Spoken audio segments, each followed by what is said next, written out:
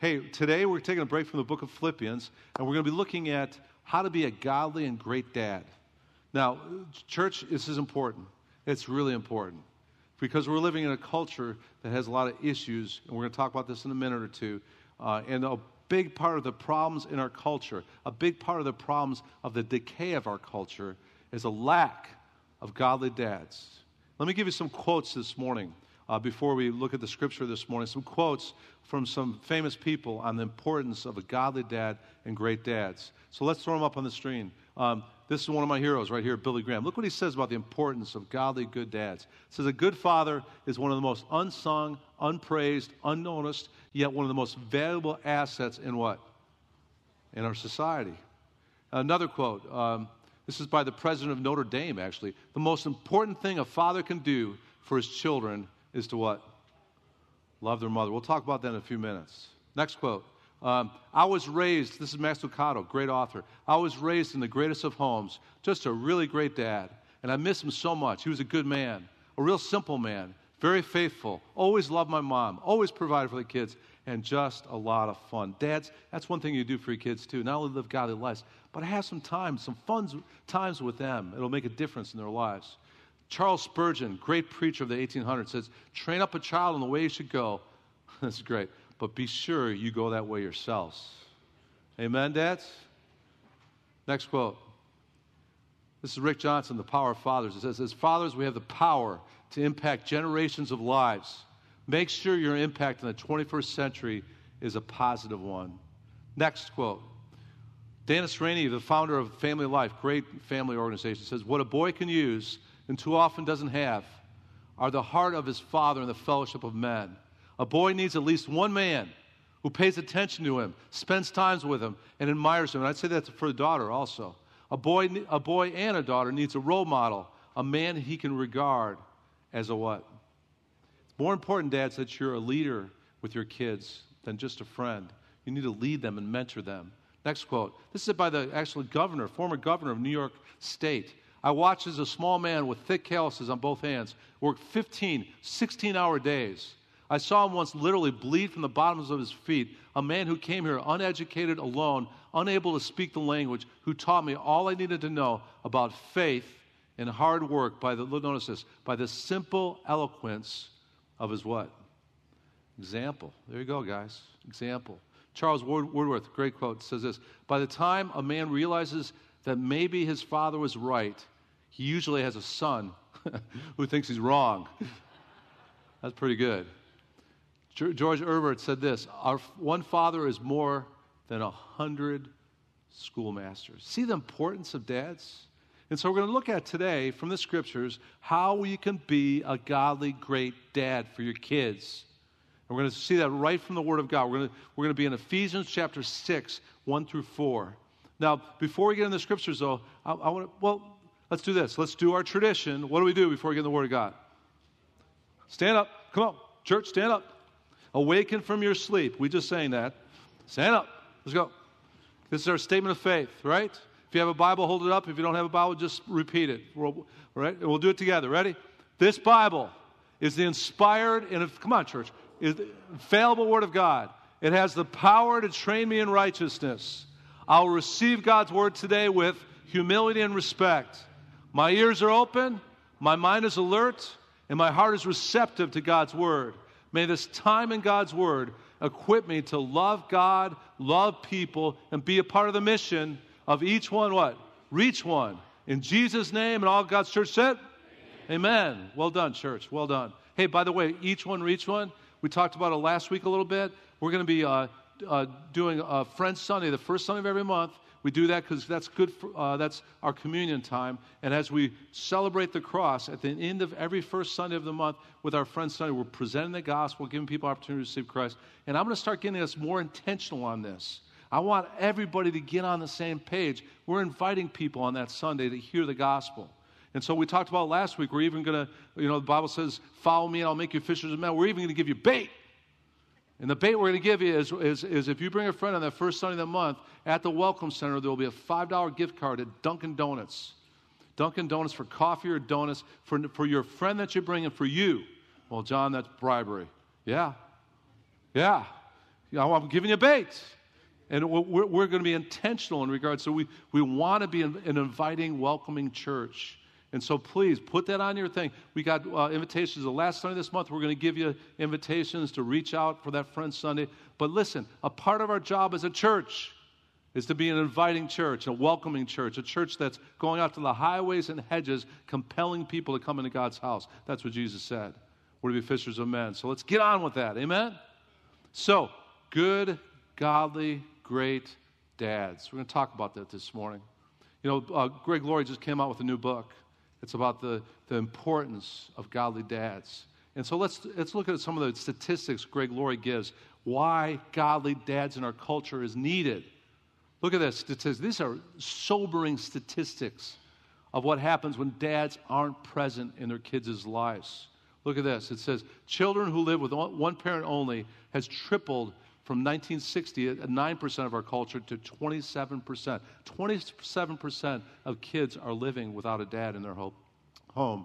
Inner city kids, this is sobering right here. Inner city kids, in the inner city of our cities around the nation, 64% have no father figure at all in their homes that they grow up in. Wow.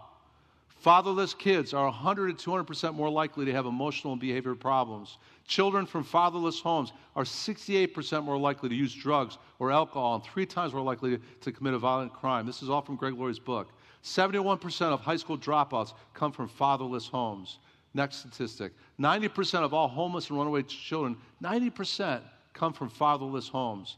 80% of all youth sitting in a prison today were raised in a fatherless home. Fatherless sons are 300 times more likely to become incarcerated in state jail juvenile institutions. Fatherless daughters, look at this, are 111% more likely to have children as teenagers. Fatherless daughters are 164% more likely to give birth outside of wedlock. Now, listen, with those statistics, I know if you're a single mom or a single parent, that might be, like this. We don't want to, to you this morning. We know if you're a single parent and there's no dad in your home, that's a tough job. And we want to support you and encourage you. We don't want to demean you. We don't want to make your situation worse. And God bless you, single parents. Keep up the good work. Amen? And I know it's so difficult. We're not demeaning that. But what we're trying to show with those statistics is the importance of dads. We're trying to show to you, dads, that you are much needed. And there's such a great need, especially in our culture today, for godly and great dads. Now, I was thinking about that a little bit this week as I was studying the scripture on being a great godly dad. Why is there such an absence of dads? What's the problem with the lack of godly and great dads in our culture? There's 3 things I thought of this week as I was thinking of that. There's an absence and there's a need for great godly dads in our culture today because there's a drift away in our society from the biblical design of marriage. One of the reasons there's a lack of godly and great dads is because there's a lack of godly and great husbands. And dads, if you want to be a great dad, first of all, be a great husband. One of the greatest things you do for your kids in regards to security, stability, and strength in their lives is to love their mother. And as you love their mom, that's going to be a big part of you being a great dad and a godly dad.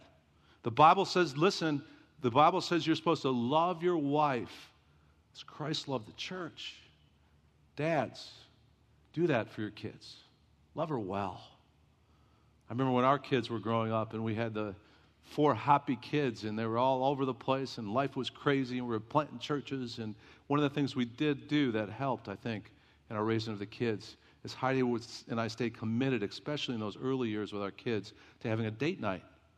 And going on it, we were broke. And somebody said, we can't do a date night, I can't afford it. Yes, you can find a way.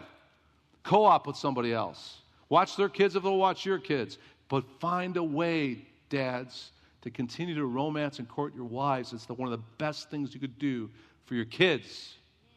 Another reason why I think there's a lack of godly and great dads in our culture today is because of the decaying values that are around us. It's gotten worse. Have you noticed that?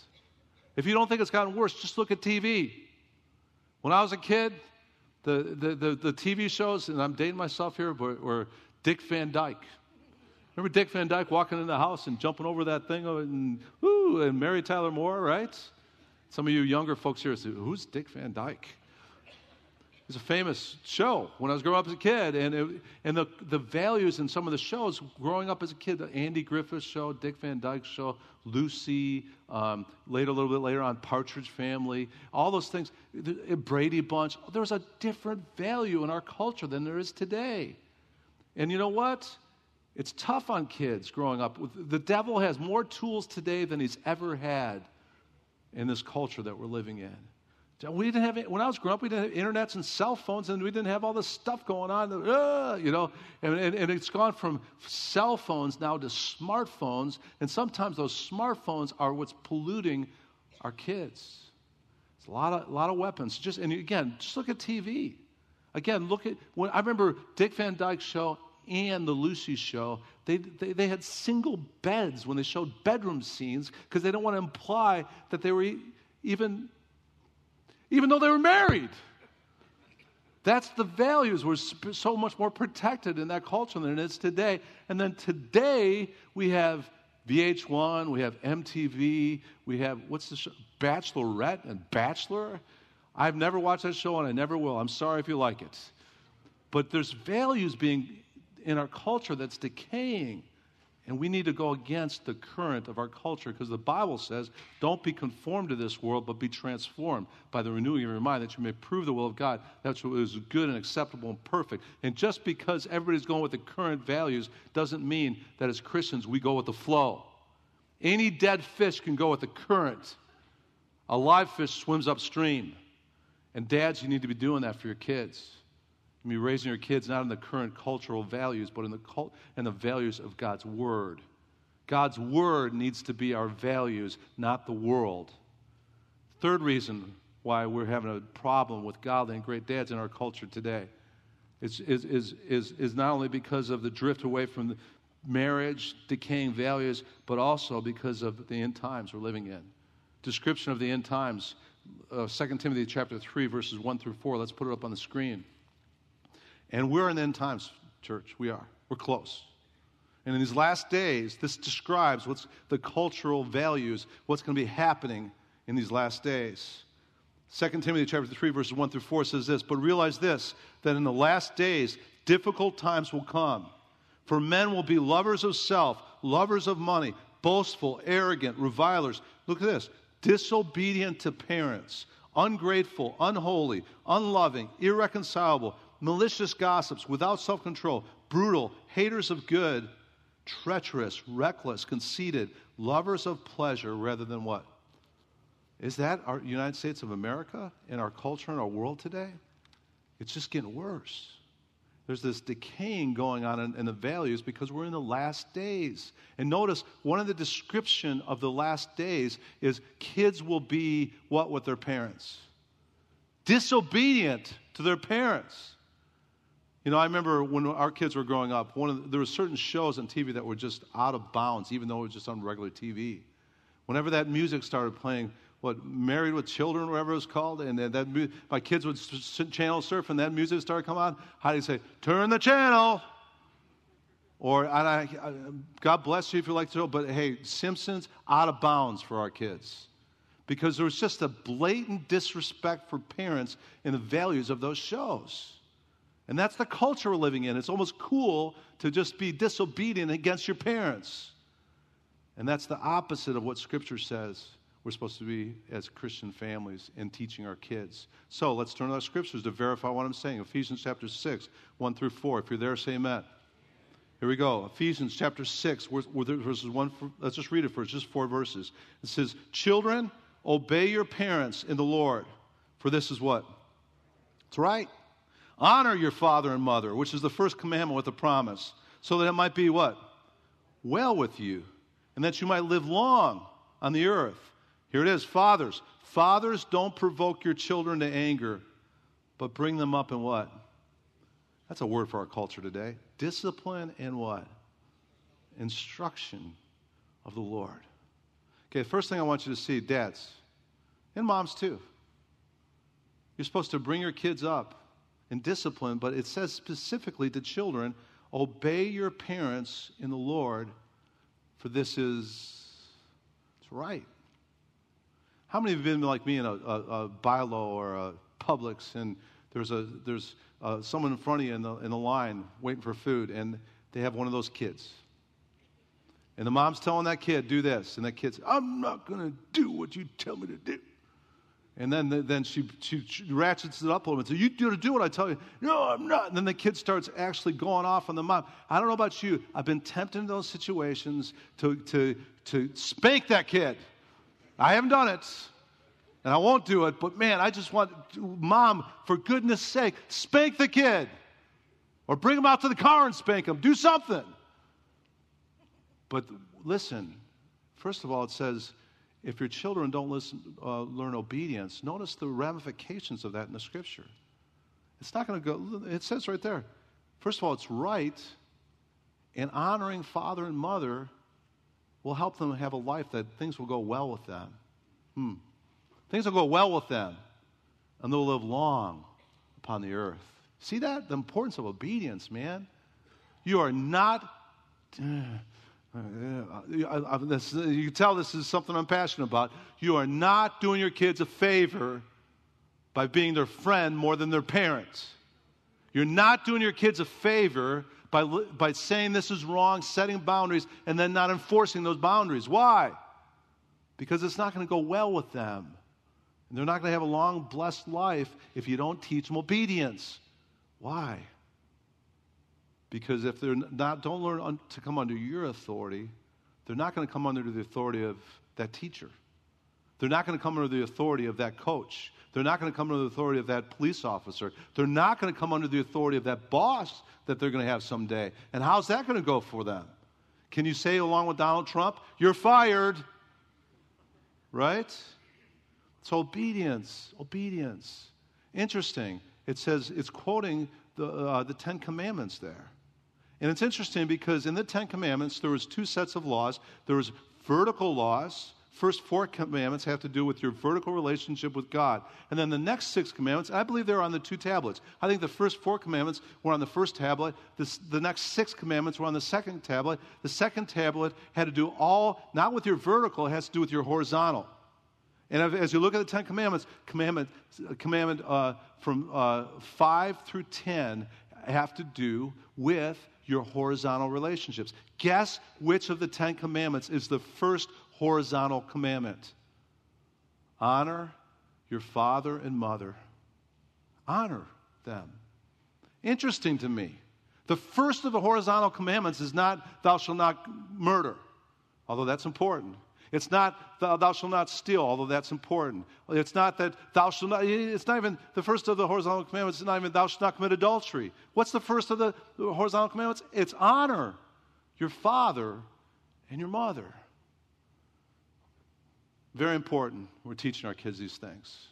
So, let's go on to the scripture now. Fathers are being directly addressed now. The first thing it says with fathers, go back to the scripture, Ephesians chapter 6.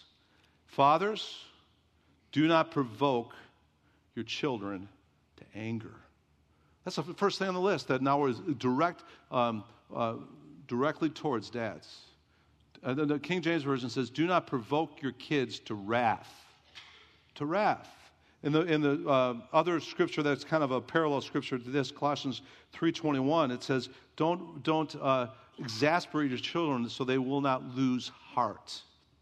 That could also be translated in NIV version. It's translated so that they won't become discouraged. Literally in the Greek is so that they won't have spirits that are broken. So, dads, start with this. After you see the importance of teaching your kids obedience, second thing on the list, very important if you're going to be a godly, great dad, raise your kids in such a way that you're not raising bitter, angry kids that are discouraged and broken in spirit because of the way that you treat them as their dad. Let's get real specific here. What are some ways that you can potentially provoke your kids to wrath or to anger or to bitterness or discouragement? I'll give you a list of at least 4 unrealistic expectations. If your kid is a B student, he comes home with B's, he doesn't have any A's, don't downgrade him because he's not an A student like the other kid you might have.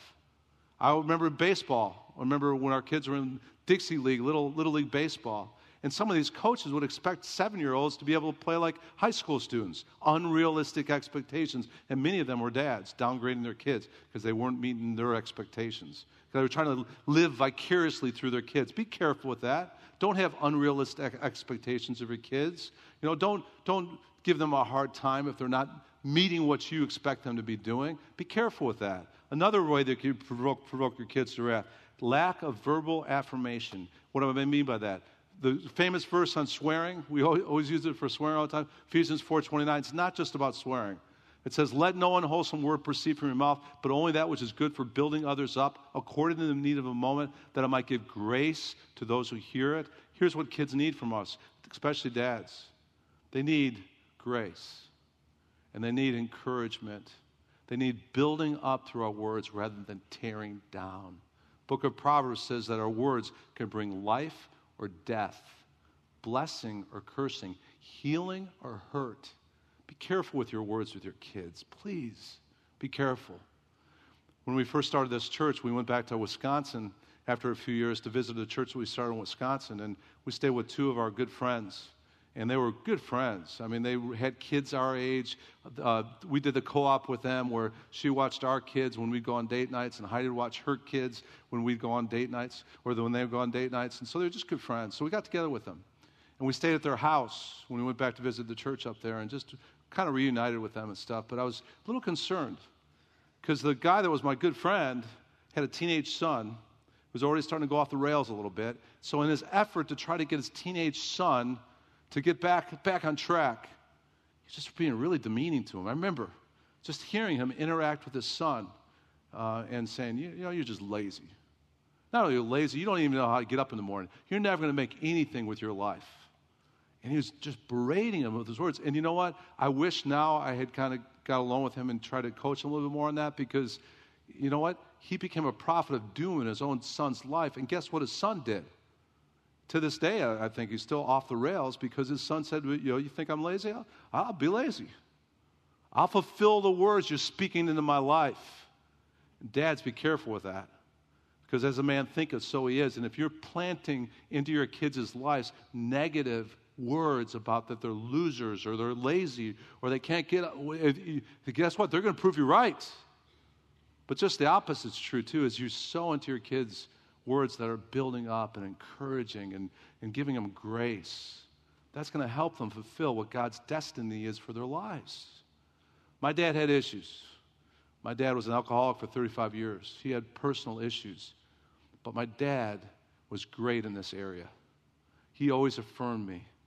I don't know, I can't tell you how many times I remember directly looking back at times when I would do something, my dad would come alongside me and say, I'm proud of you, son. Well done. You don't know how much those words meant to me.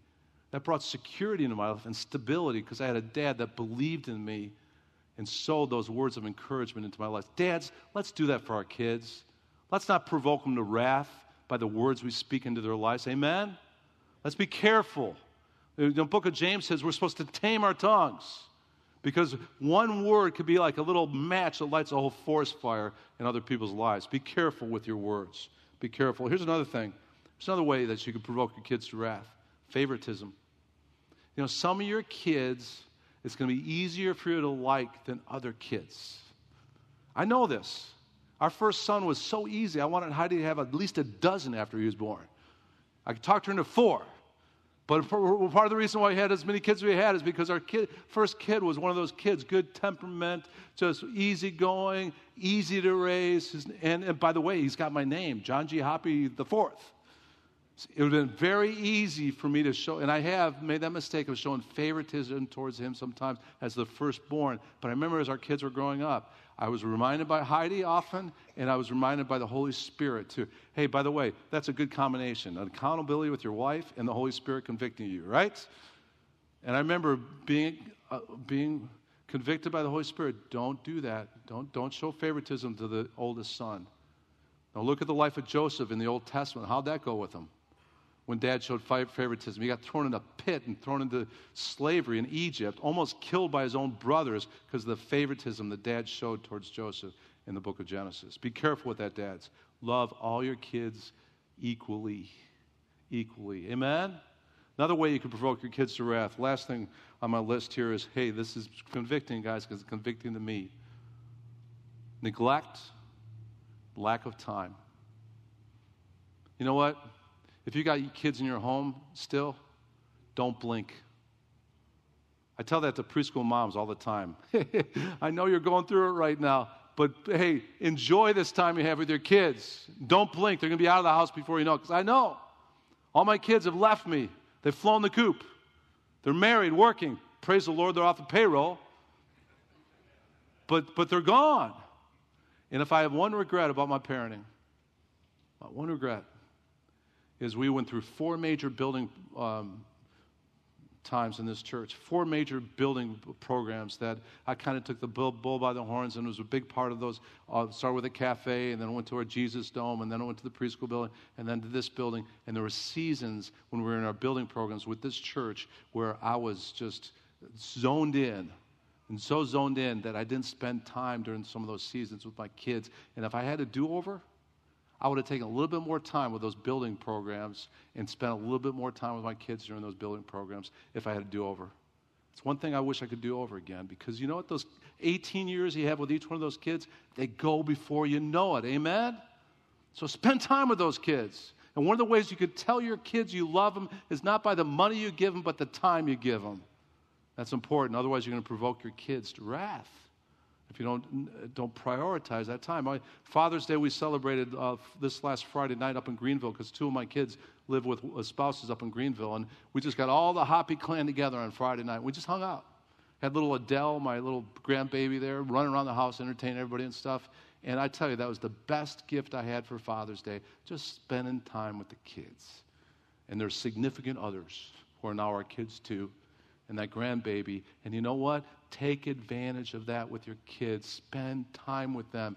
Value that time and pour into them, and don't neglect that time. Amen? Otherwise, you're provoking your kids to anger because of your neglect. Just bottom line. Now, it says after, don't provoke dads, your children to wrath or to anger. The next thing it says is we are to positively raise them how? In what? First thing on the list. How are we to raise our kids? In the what? Discipline and the instruction of the Lord. That's countercultural. I remember one of the last Oprah shows I saw. I was just flipping it, and Oprah's on, and she's on with some family psychologist, and both of them were saying, if you spank your kids, you're wrong. You're hurting their creativity. You're snuffing out their self-esteem. You're laying trips on them. You're abusing them through spanking them. Listen. I turned the channel, I said, hey, Oprah, you don't have a clue, because sometimes our kids need the board of understanding to this, or the board of education to their seat of understanding. That's what they need. Discipline. And I got biblical precedents for that too. Listen to the Proverbs. Listen to what Proverbs says about discipline, dads. Proverbs 13:24. He who withholds his rod, what? Hates his son. But he who loves him disciplines him diligently. Look at chapter 19 of Proverbs, verse 18. Discipline your son while there's hope, and don't desire his death. Proverbs 22:15. This is a good one. Foolishness is bound up in the heart of a child, and the rod of discipline will remove it far from him. Proverbs 29:15. The rod and reproof give wisdom, but a child who gets his own way brings shame to his mother. You see the importance of discipline, dads? I tell you what, I wasn't raised with this. I'll be honest with you. I had parents that were liberal, Dr. Spock generation parents. And that's not Star Trek. Dr. Spock was the psychologist, interesting, who came out in the 60s and told a whole generation of parents, don't you dare spank your kids. And what's interesting about that is Dr. Spock, after telling a whole generation of parents, don't discipline, don't spank your kids, in the 1980s, he came out, that same Dr. Spock, and said, well, I guess I was wrong. How dare you?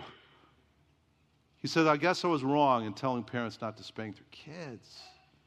And I tell you what, so I grew up with this thing of not spanking because of the Dr. Spock generation, and that's part of the excuse of the way I am. No, I'm just... But I remember getting married to Heidi.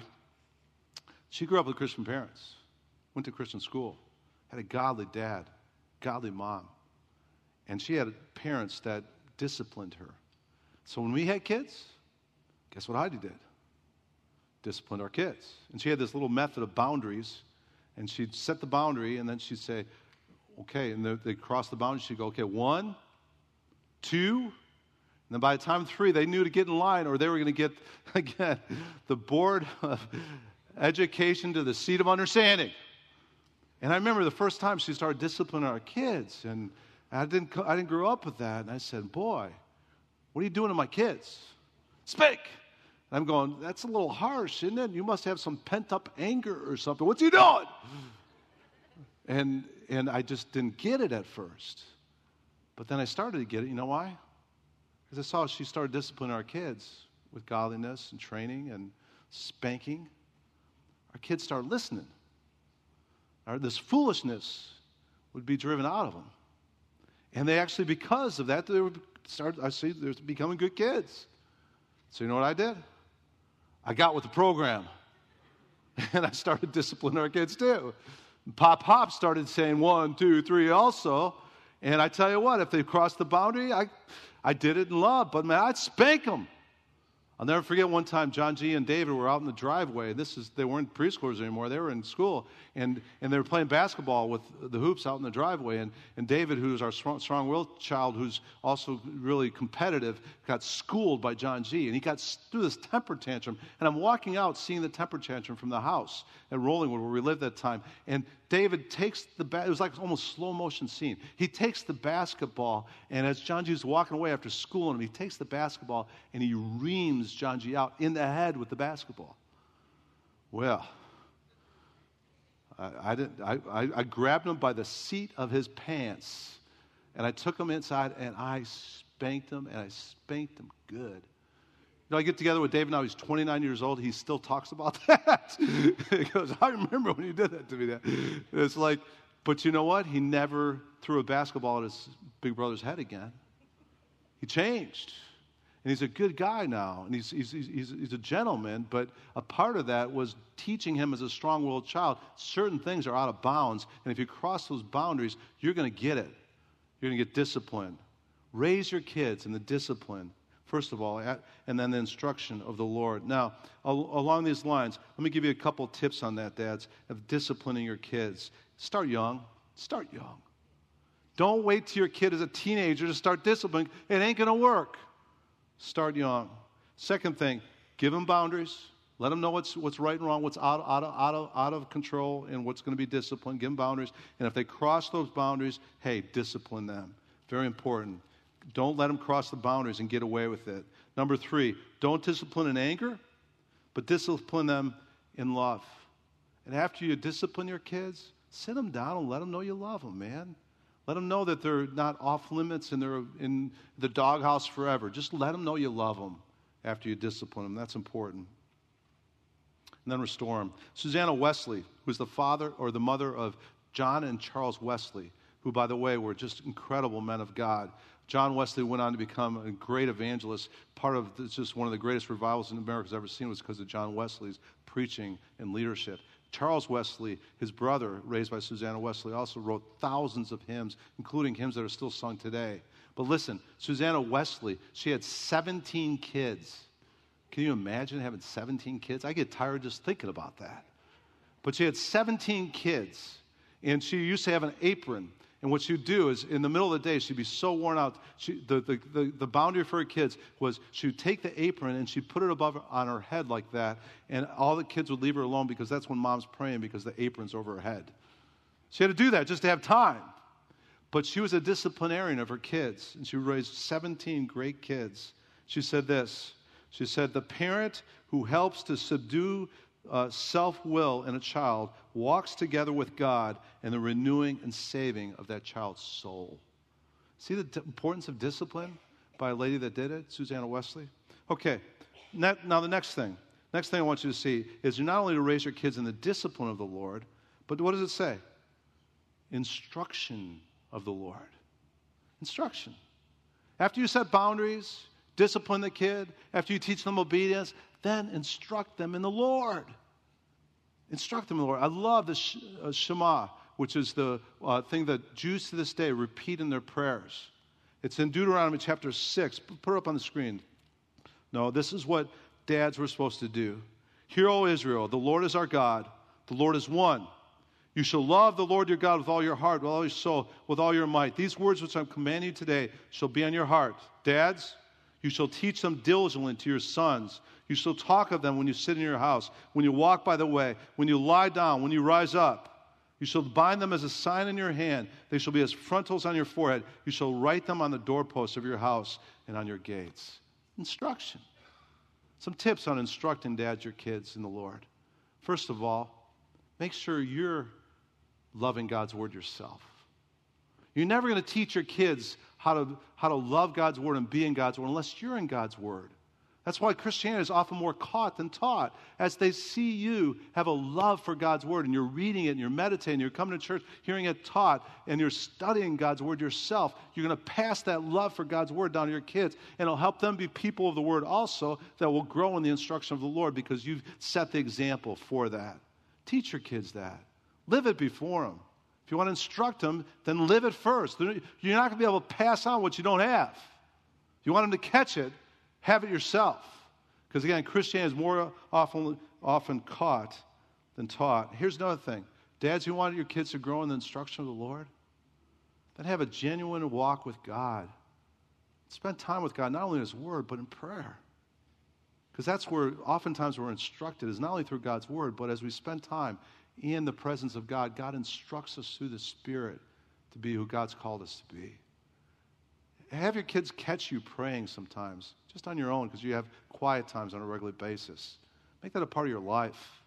That's a part of raising your kids in the instruction of the Lord. Hey, another thing, church, listen. If you want your kids to grow in the instruction of the Lord, keep them in church and let them stay in. Have a priority as a family of raising your kids in church.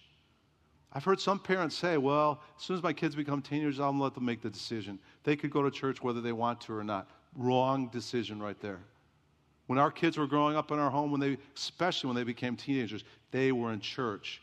They were under our house and our rules, and the Hoppy rule is if you live in the Hoppy house, on Sundays you go to church, on Wednesday nights you go to youth group. No options there.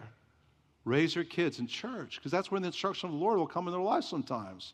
It's wonderful. This next generation here at Calvary Chapel, we're already seeing it. They're being raised up in the instruction of the Lord, and now God's using them. They're seeing from their parents the importance of being in church and serving in church. We were led by Brooke here on this morning in worship, and I love that. We're seeing kids in our youth group being raised up to be leaders and actually be people that are leading us into God's presence. That's the way it should work. Raising our kids in the instruction of the Lord, but a part of that is you having a priority to church. And then your kids will have a priority too. Our kids, there's never an option. If you're living in our house, you're going to be a part of church, you're going to be in church, and you're going to go to youth ministry, and you're going to be instructed in the Lord. No option. And it's done them well. You know why? Because now, that's just a part of their paradigm of life. And they're in different cities now. They're not here anymore.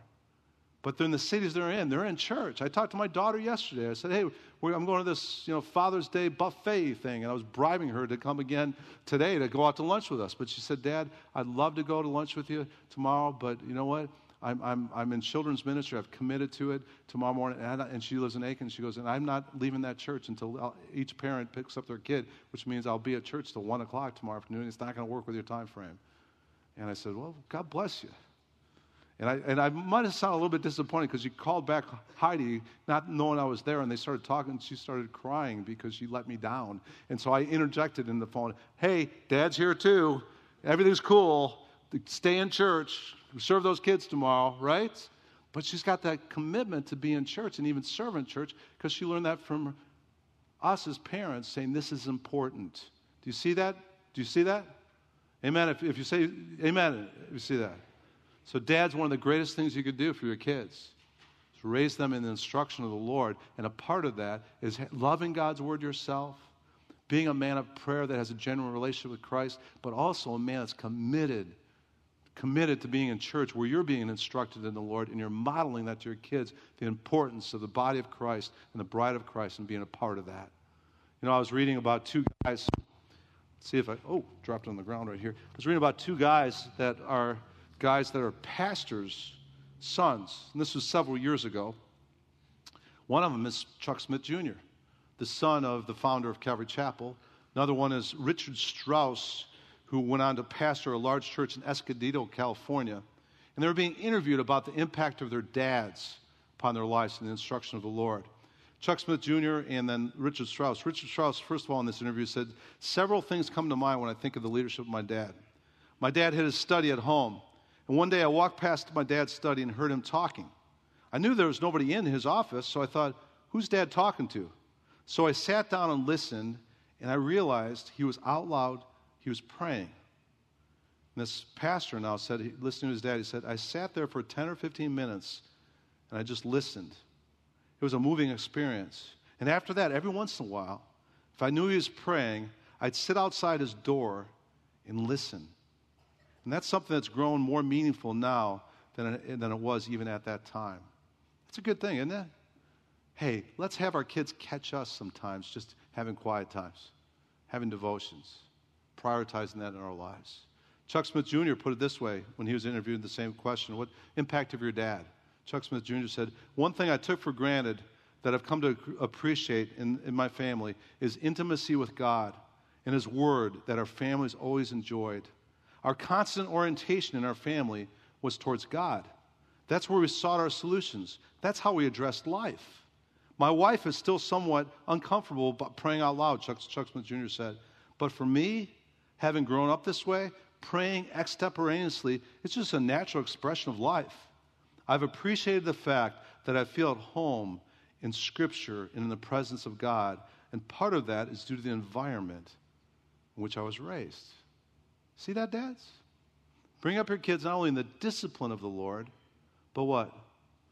The instruction of the Lord. And one of the greatest ways we can instruct is live it out ourselves. Be men of the Word. Be men of prayer. Be men that are committed to being in church, and that'll go a long ways. So, what do we learn, dads? How can we be godly, great dads? Well, first of all, hey, don't be afraid to impart the value in a decaying value culture of obedience. Teach our kids obedience. And a part of the way we teach them obedience is discipline. Don't be afraid to discipline your kids. Now, do it with love. Do it in a non-abusive way, in a loving way. But for goodness sake, if they need the board of education to the seat of understanding, give it to them. And do it with love. But also raise them in the instruction of the Lord. Hey, teach them the Scriptures. Be like the Shema, the Deuteronomy chapter 6, when they rise up and when they go down at night. Hey, impart God's Word to them. Very important to raise our kids in the instruction, not only the discipline, but the instruction of the Lord. I remember growing up, I had a dad that was struggling with personal issues and everything else, and alcoholism and all that kind of stuff, so he wasn't really walking with the Lord.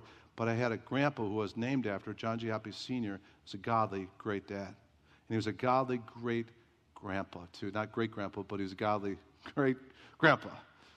And I remember every summer, one of my favorite times of my childhood memories was I'd spend August up at his lake house in Wild Rose, Wisconsin with all my cousins. And I remember going up there, and it was like paradise. And I remember going up there and water skiing and swimming all day and just having friends around that whole lake, and we lit it up. It's the best time of my childhood was up at Grandpa Hoppe's lake house. But a part of the reason why it was such a great time, though, too, is because he was a godly man. And there was a security there and a stability and a strength and a love that was there because Christ was a part of his DNA and a part of the way he raised us. And I'll never forget Grandpa Hoppe. Every Sunday morning we were at the lake house. We'd have everybody there and stuff. He'd wake us all up with hymns in the morning. He had one of those reel-to-reel tape things. I don't know if you ever remember those things. But he would be cranking that thing on Sunday morning, waking us all up. We'd have sunburns. He'd get us out of bed. And I'll never forget, because he'd have us around the dining room table, and he'd teach us songs about, here we are like fish. I don't know. Anyways, so basically a song about wanting food, and we need to be fed. And we'd be banging the forks on the table and stuff.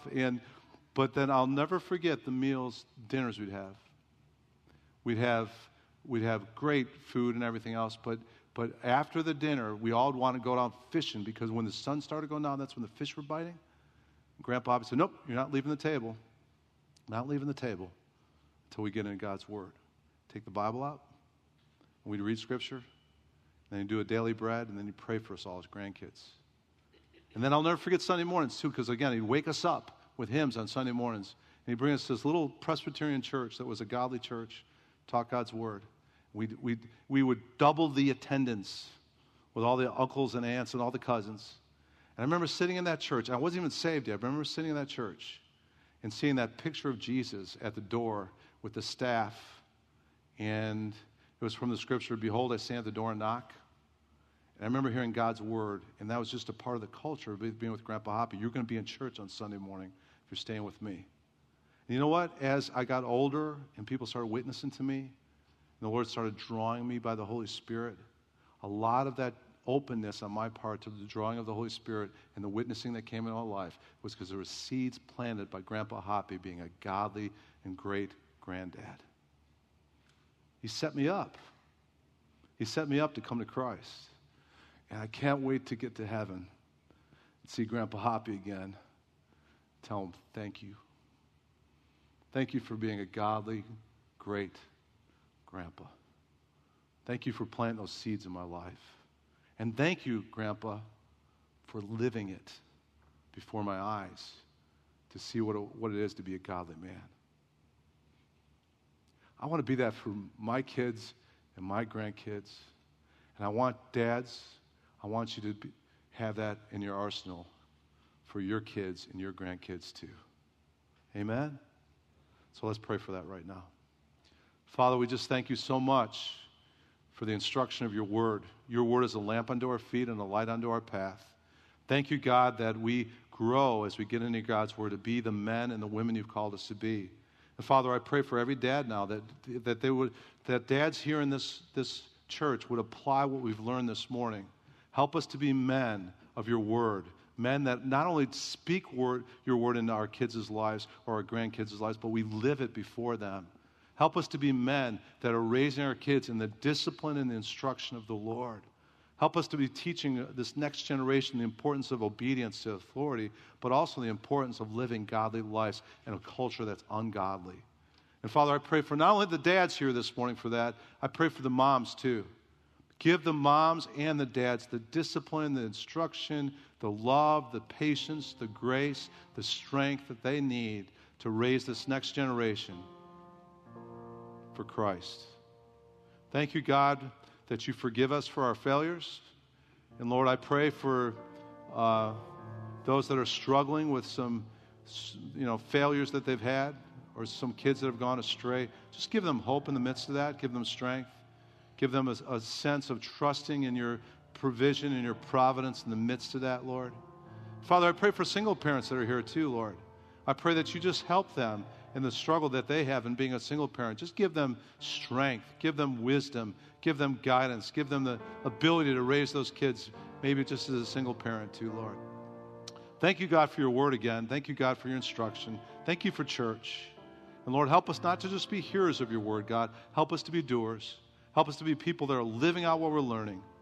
And I pray for this next generation too, Lord. Would you raise up an army of young people that will turn this world upside down for Christ, or better yet, even right side up for Christ.